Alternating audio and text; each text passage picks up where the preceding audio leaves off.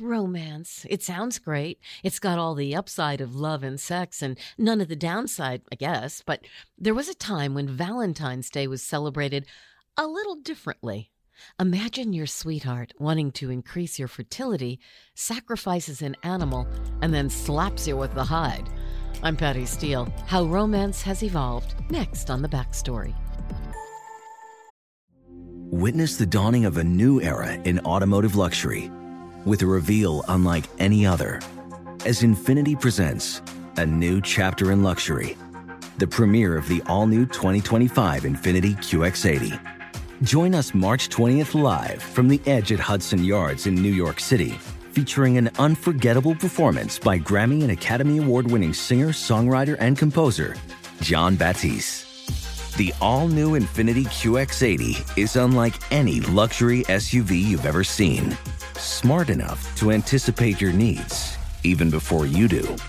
Every line, curve, and detail was thoughtfully crafted, so everything for every passenger feels just right. Don't miss it. Mark your calendars and be the first to see it March 20th at 7 p.m. Eastern, only on iHeartRadio's YouTube channel. Save the date at new-QX80.com. 2025 QX80 coming this summer. You're ready for a comeback.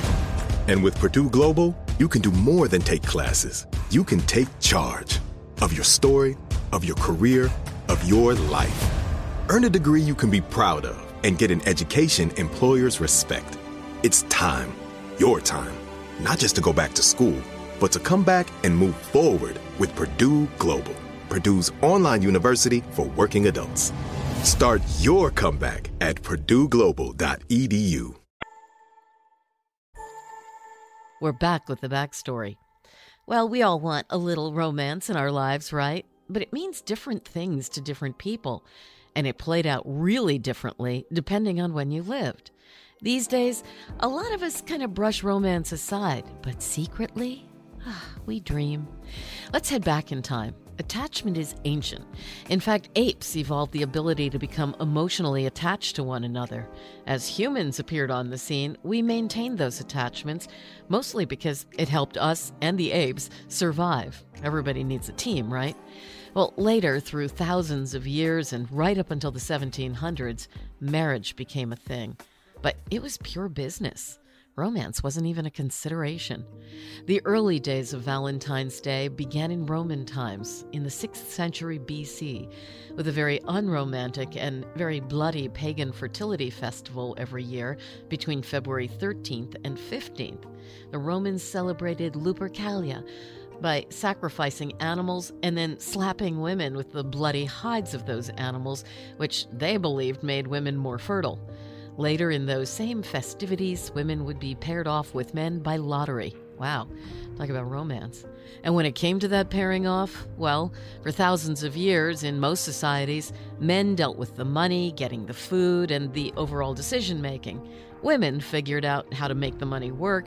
They took care of the home and children and social obligations. Romance, not so much. If you had money, marriage was about inheritance, land, politics, business, children. And wealthy people often found romance, but it was pretty much always on the side, and mostly just for men, since women had to worry about pregnancy. Now, if you didn't have money, it was all about getting the best deal possible from your intended. Everything from a little bit of money, if anybody had any, land or at least access to some, and somebody to have children with.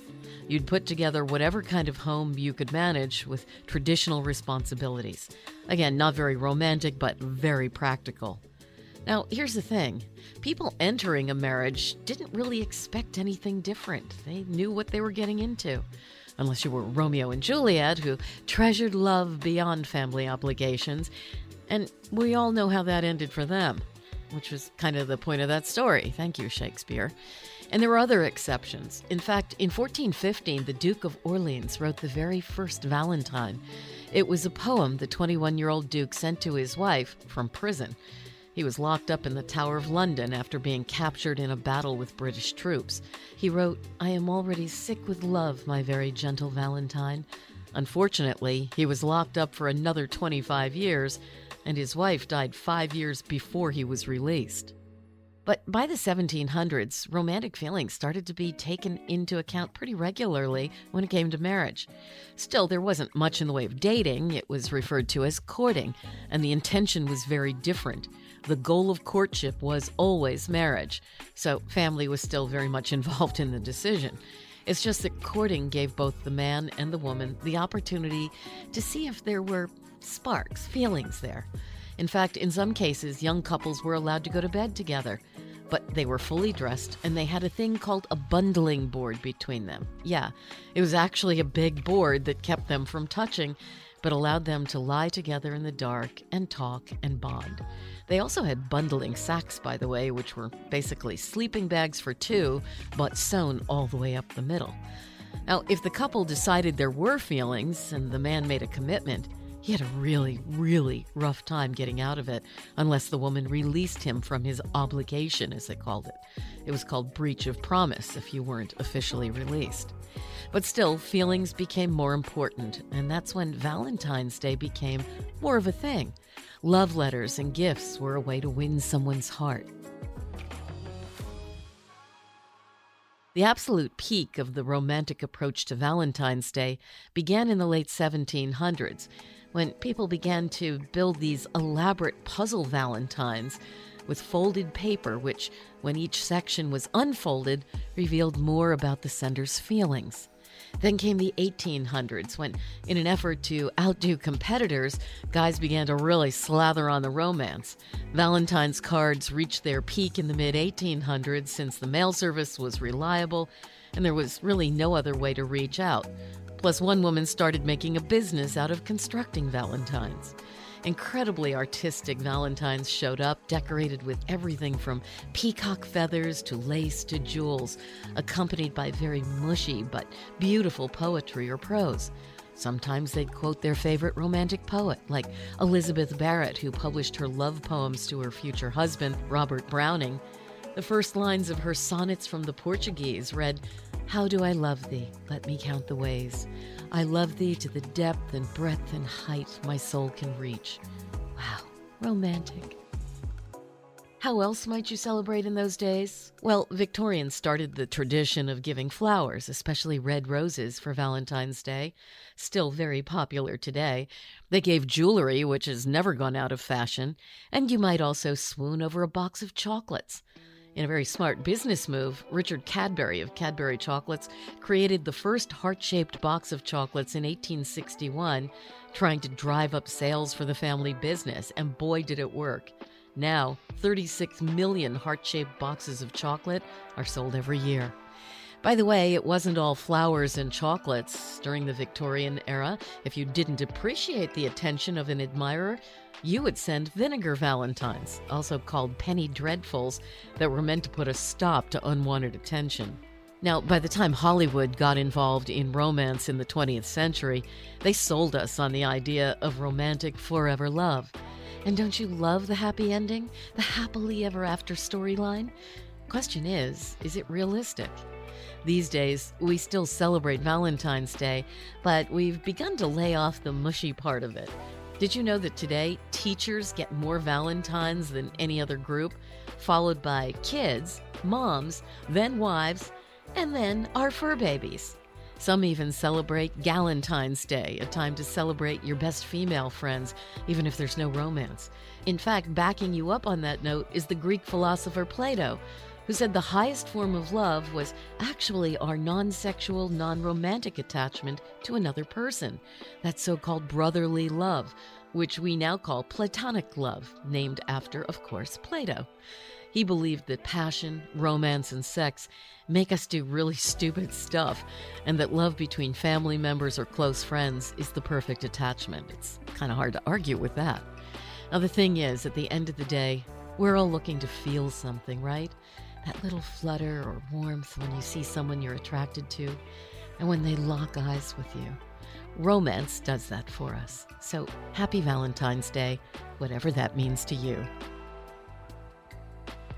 If you have a story you'd like me to take a deeper dive into and share, feel free to DM me on Facebook at Patty Steele or on Instagram at Real Patty Steele.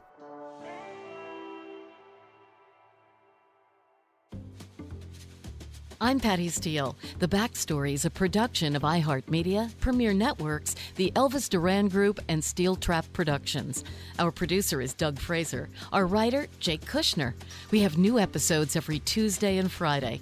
Feel free to reach out to me with comments and even story suggestions on Instagram at Real Patty Steele and on Facebook at Patty Steele. Thanks for listening to The Backstory with Patty Steele. The pieces of history you didn't know you needed to know. Infiniti presents a new chapter in luxury, the premiere of the all-new 2025 Infiniti QX80, live March 20th from the Edge at Hudson Yards in New York City, featuring a performance by John Batiste. The all-new 2025 Infiniti QX80 is an SUV designed to help every passenger feel just right. Be the first to see it March 20th at 7 p.m. Eastern, only on iHeartRadio's YouTube channel. Save the date at new-QX80.com. Don't miss it. 2025 QX80 coming this summer.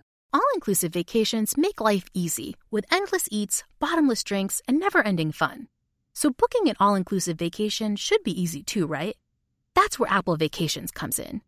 Book your all-inclusive getaway with Apple Vacations and receive exclusive perks at select resorts. You'll find the best deals to Hyatt, Zilara, Riviera Maya in Mexico and enjoy a selection of exclusive nonstop vacation flights.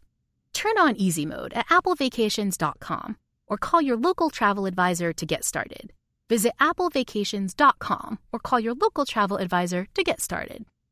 Your last day of vacation and you found time for a deep tissue massage followed by a long mud bath, then a 2-hour nap. Because you're an American Express Platinum Card member and booked your stay at a fine hotel and resort through Amex Travel, which means a 4 p.m. checkout. And those relaxing vacation vibes can keep going at the airport in the Centurion Lounge. Just a splash. Before you board the plane, back to reality. See how to elevate your travel experiences at americanexpress.com/withAmex. Don't live life without it. Terms apply.